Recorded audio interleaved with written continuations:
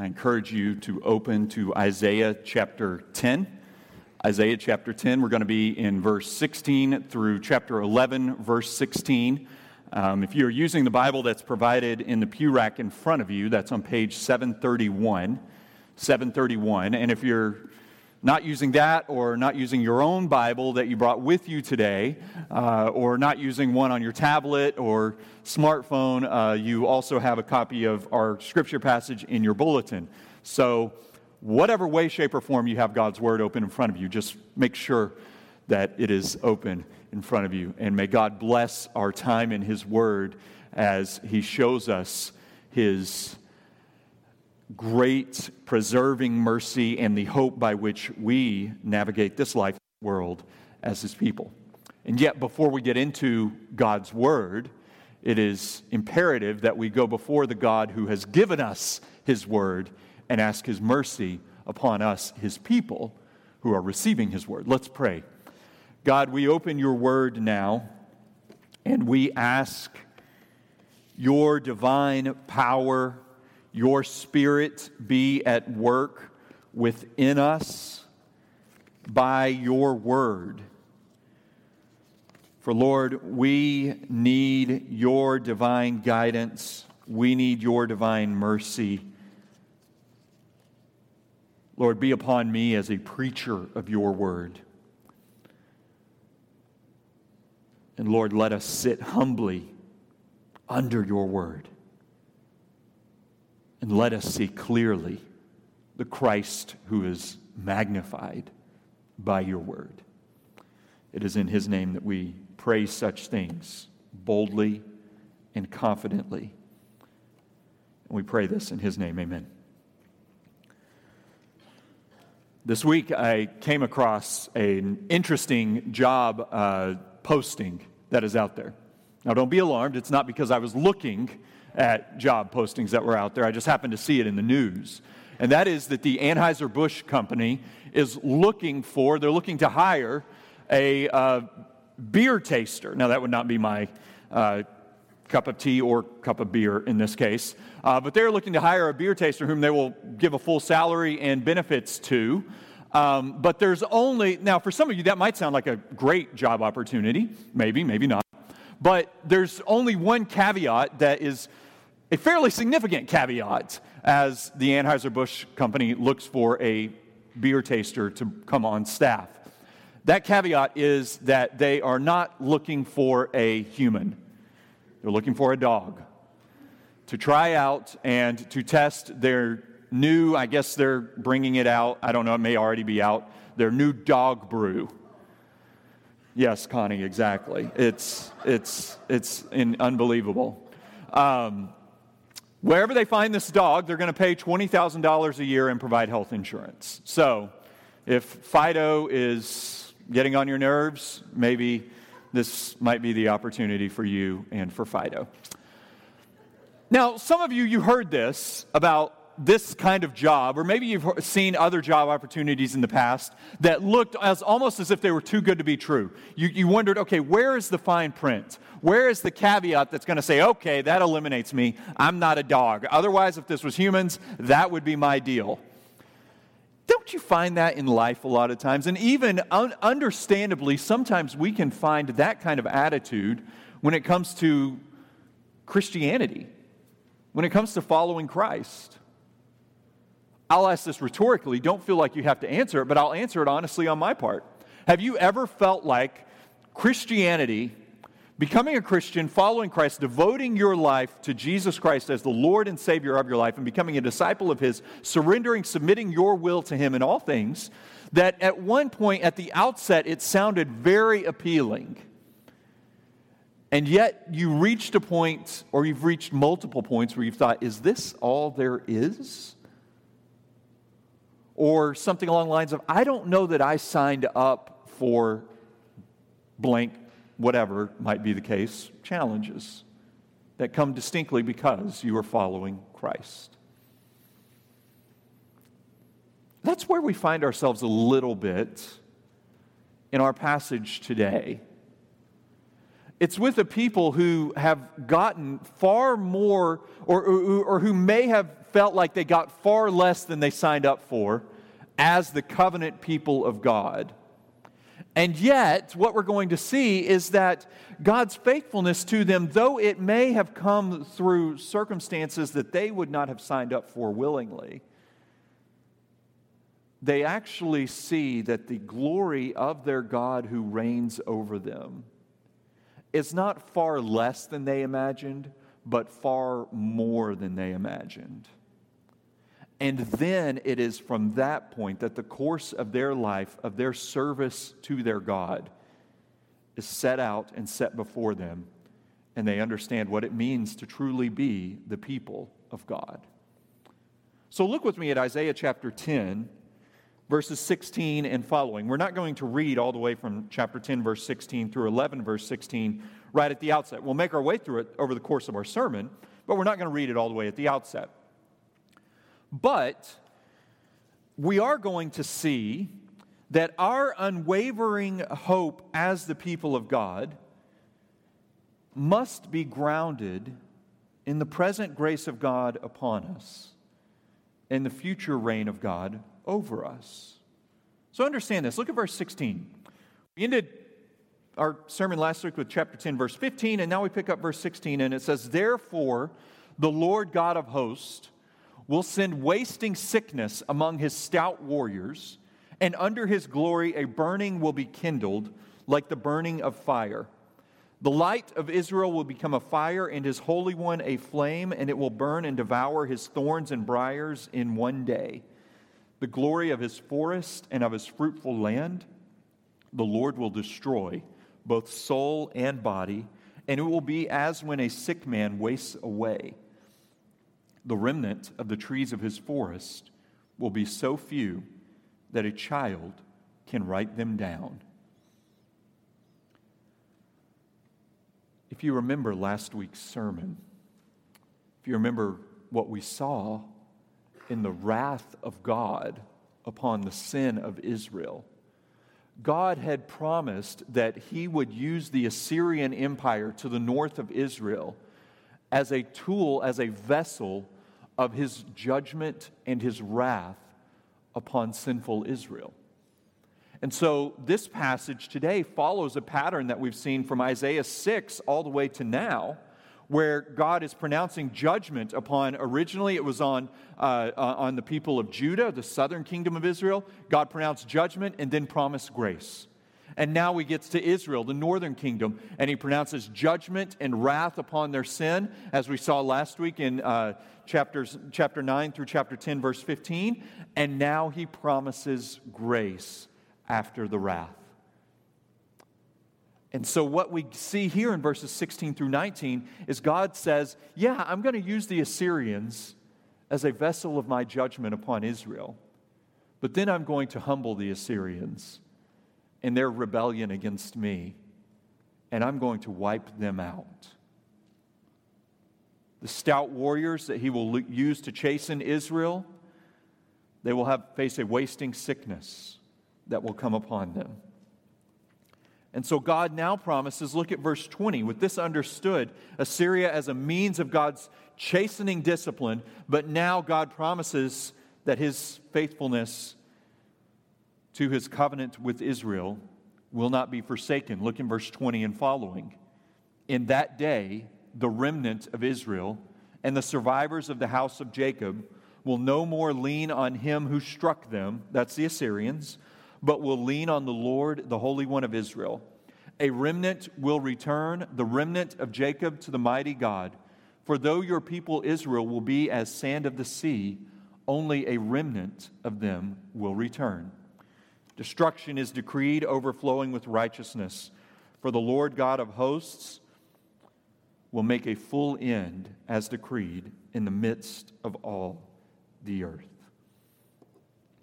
Oftentimes, our following of Christ is not all that we expect it to be because we don't understand what is expected of us.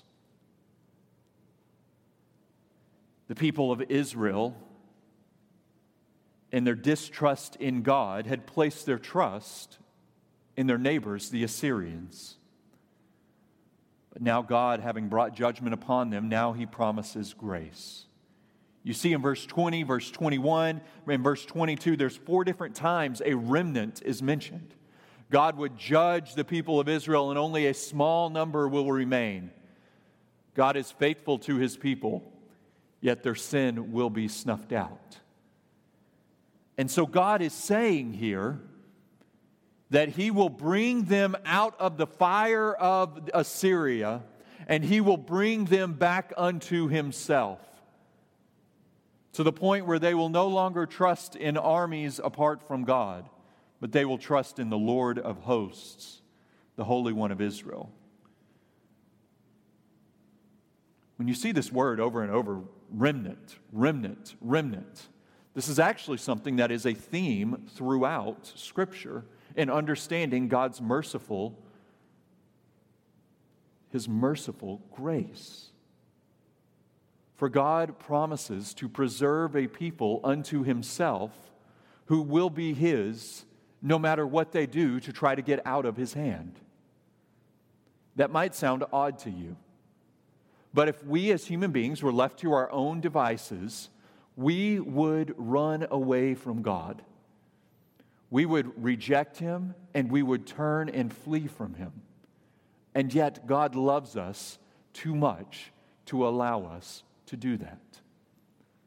And so as we see in verse 21, it says a remnant will return, the remnant of Jacob, to the mighty God.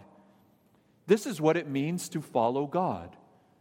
Now that word return, it illustrates a principle of literally turning from one way, their eyes, their hearts trusting in the Assyrians, and now turning the other way and saying our trust and our obedience is going to be before God.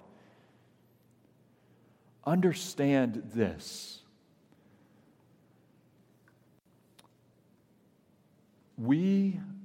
You will not saunter or swagger into the presence of God. You will humbly enter the presence of God via the road of repentance. If you understand your relationship with God in another capacity, apart from humility before him, and worship of his holy name and awe of his grace, then you do not understand God in a biblical manner. It is a God that you have created out of your own mind and an obedience that you have designed, much in the way the Israelites had, where they probably said, yeah, we'll take God, but we really need the Assyrians. What are the Assyrians, or what is the forces of Assyria that you need to forsake and repent of in your life? Where do you seek strength and preservation? Where do you saunter or swagger around and not come before a holy God in humility? This principle of the remnant, or even this reference, verses 22 and 23, is actually referenced by the Apostle Paul in Romans chapter 9, verses 27 and 28. In an effort to explain the mysterious sovereign nature of God's grace lavished upon the people of Israel and then also upon Gentiles as well, the Apostle Paul articulates that God preserves those not in the wide swath of those who are ethnic Jews, but those who are the people of God set apart by faith in the Son of God. So a remnant is not born by anything apart from faith that is wrought by the supernatural hand of God.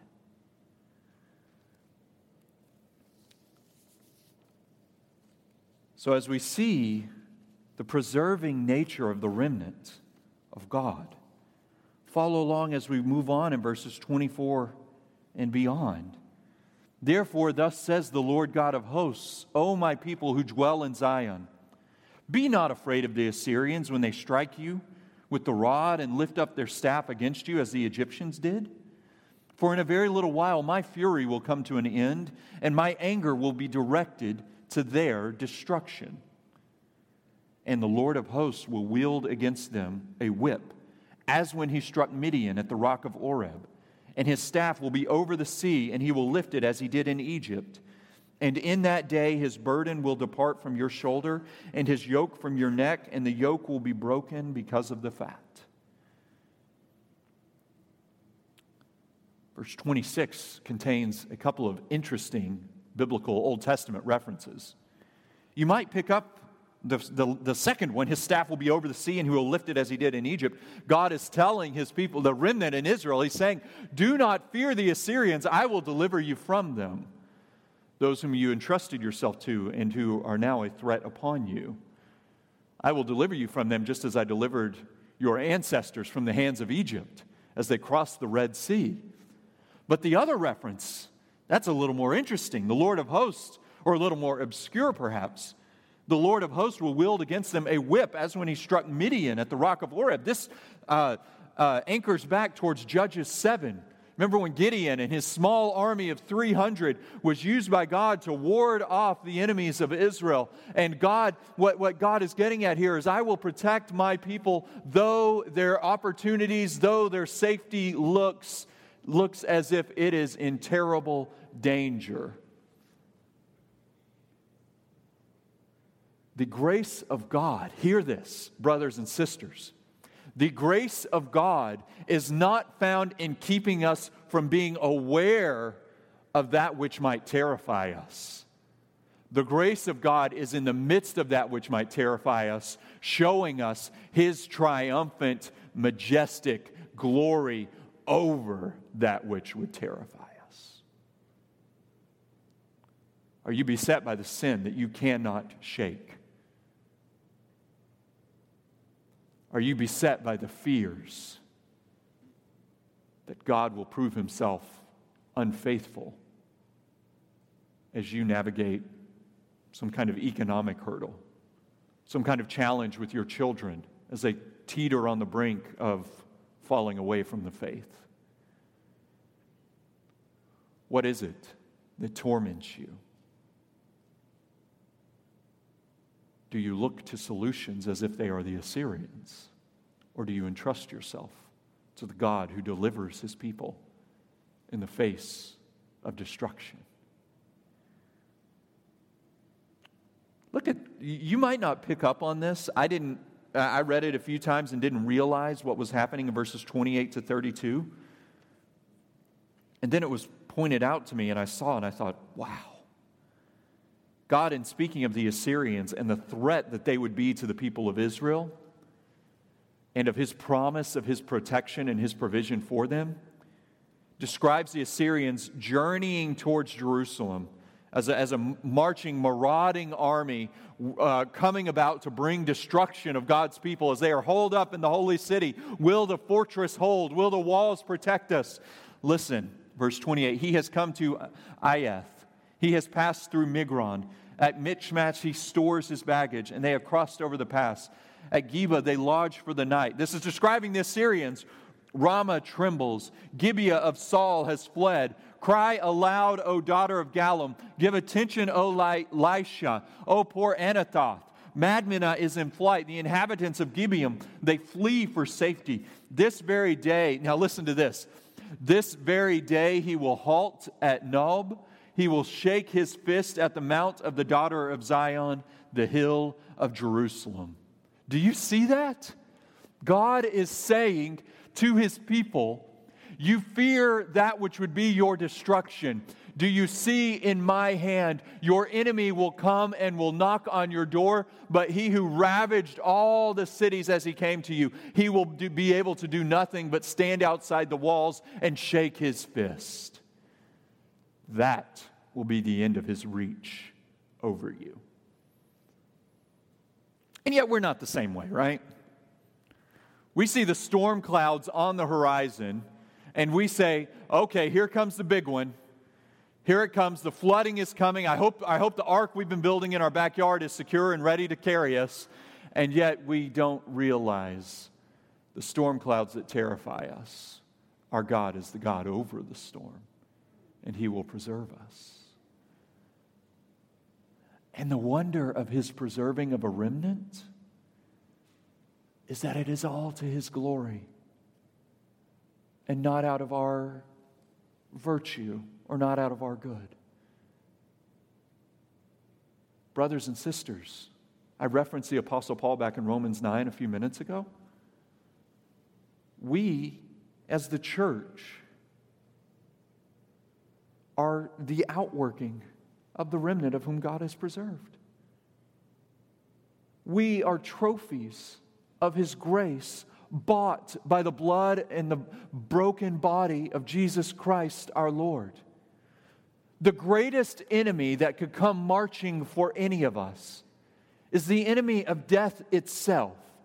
And though it might grab hold of us with an arm and even wrap around us a bit, our risen Lord Jesus Christ, who has defeated the grave, promises that death will not have the last word over all who are His. For as death tries to pull us down into the eternal destruction that is wrought by death, Christ, the resurrected Lord who has atoned for our sins, grabs us out of the grave and brings us to Himself. And so when I asked you earlier at the beginning of the sermon, as basically saying, do we understand what it means to follow Christ? The point that we're getting at here is not just a personal identity, but it is a life change to the point where we who are in Christ have been brought already from spiritual death to spiritual life. Is this the case with you? Have you been brought from spiritual death, born into spiritual life, where you are now part of this remnant, this new seed that God is growing as abundance of His grace? To think of it on a very basic level, have you returned from the Assyrians that you trusted in, to the God who has created you and who rules over you? God promises to preserve the remnant, but He also promises beyond that, not just to preserve us, but He promises to be our hope. Let us finish chapter 10. Behold, the Lord God of hosts will lop the boughs with terrifying power. The great in height will be hewn down, and the lofty will be brought low. He will cut down the thickets of the forest with an axe, and Lebanon will fall by the majestic one. It's just interesting. It's no accident where God described the Assyrians in verse 15. You remember at the very end of last week, He described them as an axe in His hand, as a means of judgment. And now He says He will destroy them with an axe. A warning to all of us at thinking too highly of ourselves. But not only does God preserve His people with His preserving might, He sends to us, He promises to us a promised Messiah. Look at chapter 11. There shall come forth a shoot from the stump of Jesse, and a branch from his roots shall bear fruit. Let's pause right here. Let us pause.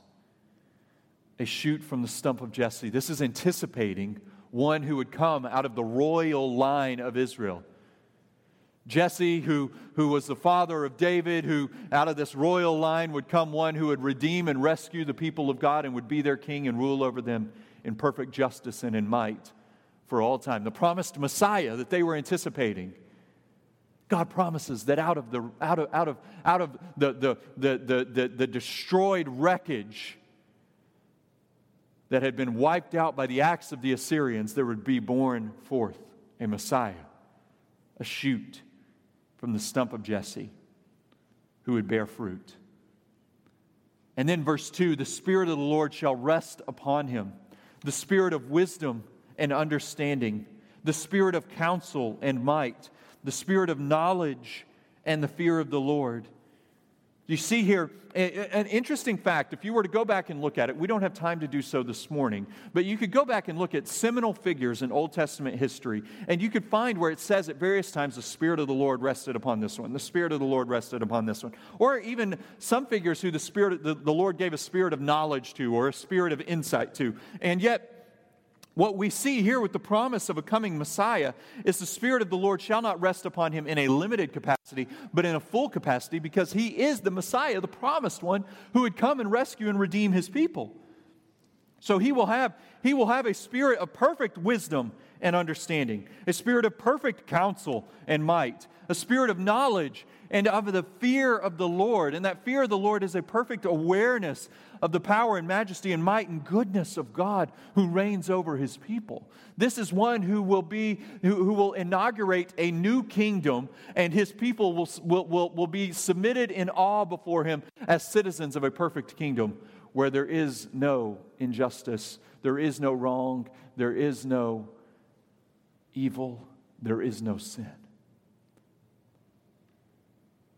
His delight shall be in the fear of the Lord. He shall not judge by what his eyes see, or decide disputes by what his ears hear, but with righteousness he shall judge the poor and decide with equity for the meek of the earth. And he shall strike the earth with the rod of his mouth, and with the breath of his lips he shall kill the wicked. Righteousness shall be the belt of his waist, and faithfulness the belt of his loins.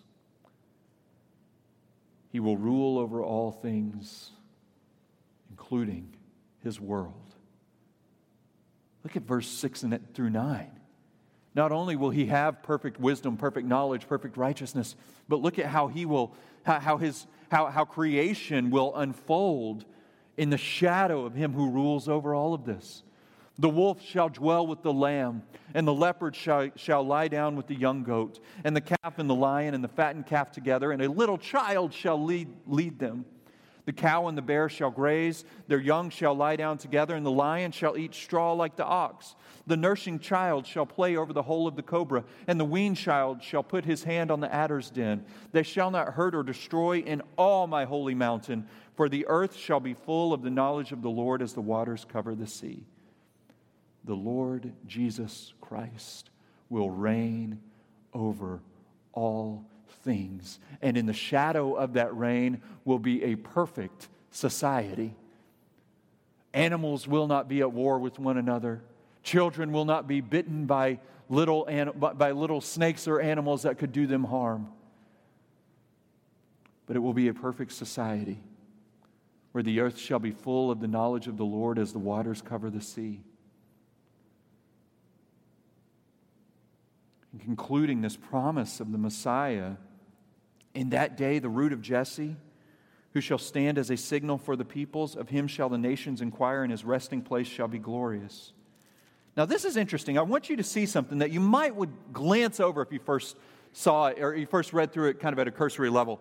In verse 1, how is this promised Messiah described? He shall be a shoot from the stump of Jesse. In verse 10, in that day, the root of Jesse. So a shoot and a root. Did the author here mix things up? They rhyme together. Maybe it's that kind of thing. Well, no. What the author Isaiah is showing us, what God is showing us, is that this one who would come would not just be another in the line coming from Jesse, from David, and ultimately to Jesus, but he would be the one who created and sustains the very line through which he would be born. Jesus Christ knew what he was coming into because he was the one who created and sustained it before he arrived.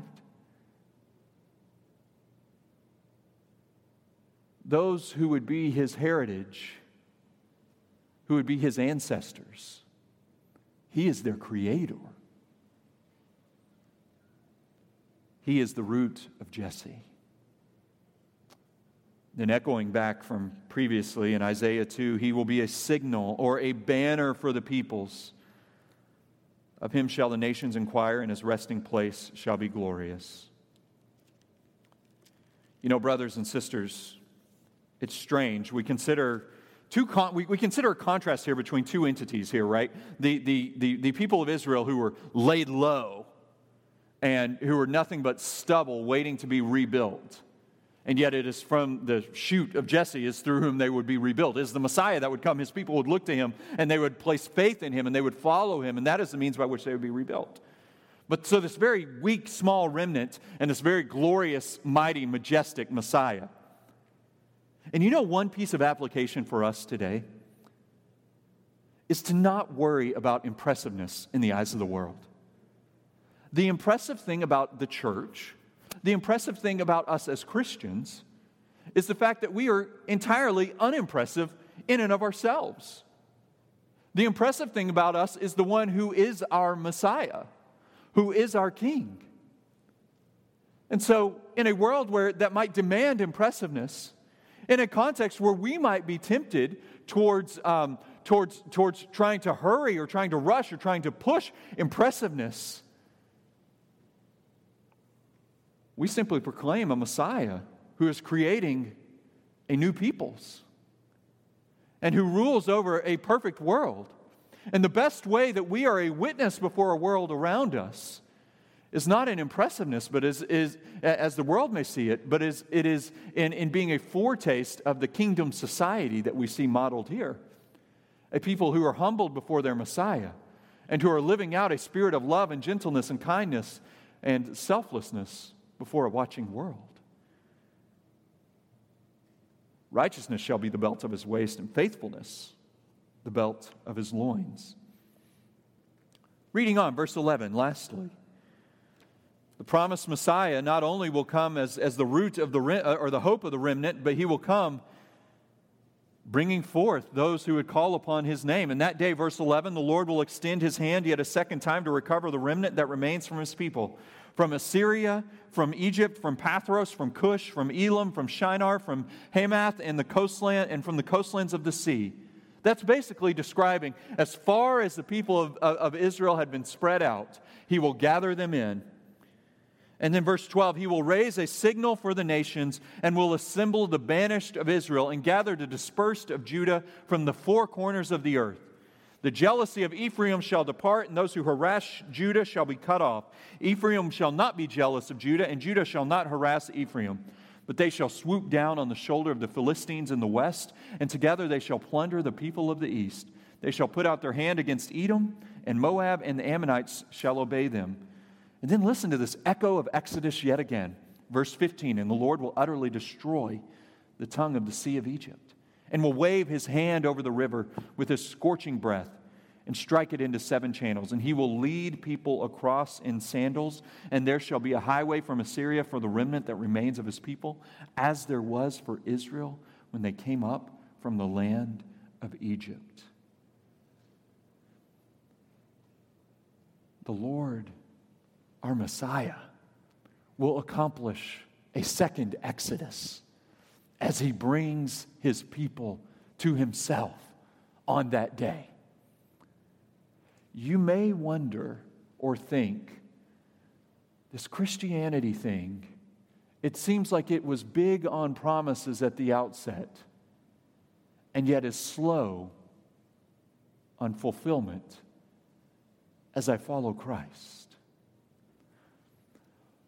But before we give ourselves to such a mindset, let us consider these words of consolation and of hope for the people of Isaiah's day as words of promises made and promises still to be fulfilled for our day. For we live on this side of the Messiah who has come a first time. And we live one day, one step closer to the Messiah who will come a second time. And he will gather his people in to worship and to adore and to behold and to see him from people from all corners of the earth. All who, once again, are part of that remnant who believe in faith and not identify simply as Christians out of ease, but their lives have been set apart by Christ and set apart in obedience to Christ and set apart in surrender to Christ. And so our promise today is in the Messiah who will come, who will gather his people from the four corners of the earth, and they will see and they will adore him who reigns over them. Let this be our impulse in our evangelism, in our sharing with other people of a society that unbelievers around us could not even dream could be possibly true, where a king rules over them justly and mightily and rightly, where a king sustains them not with promises of temporary pleasures, but with life everlasting, where a people will be gathered and enemies like racism and injustice will be no more, but a people will be gathered of all stripes, of all colors, from all corners of the earth, delighting in and singing praises to the King who has gathered them, the Messiah who reigns over all things and who has birthed in them new life. May this fuel our evangelism. May this fuel our missions, making Christ known as available to the ends of the earth. And may this fuel our hearts, not believing a lie that Christ has been unfaithful, but believing in hope that it is Christ who is faithful, even when we are unfaithful. And we look to that small remnant of people in Israel, and we do not see their might, but we see the might of the Messiah, who they were told would be their Redeemer. And we recognize that He is our Redeemer. Let us pray.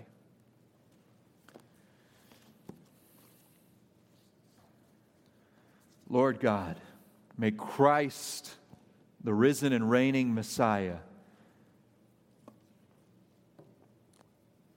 may we live in the promise of His preserving grace and in the power of His promised coming.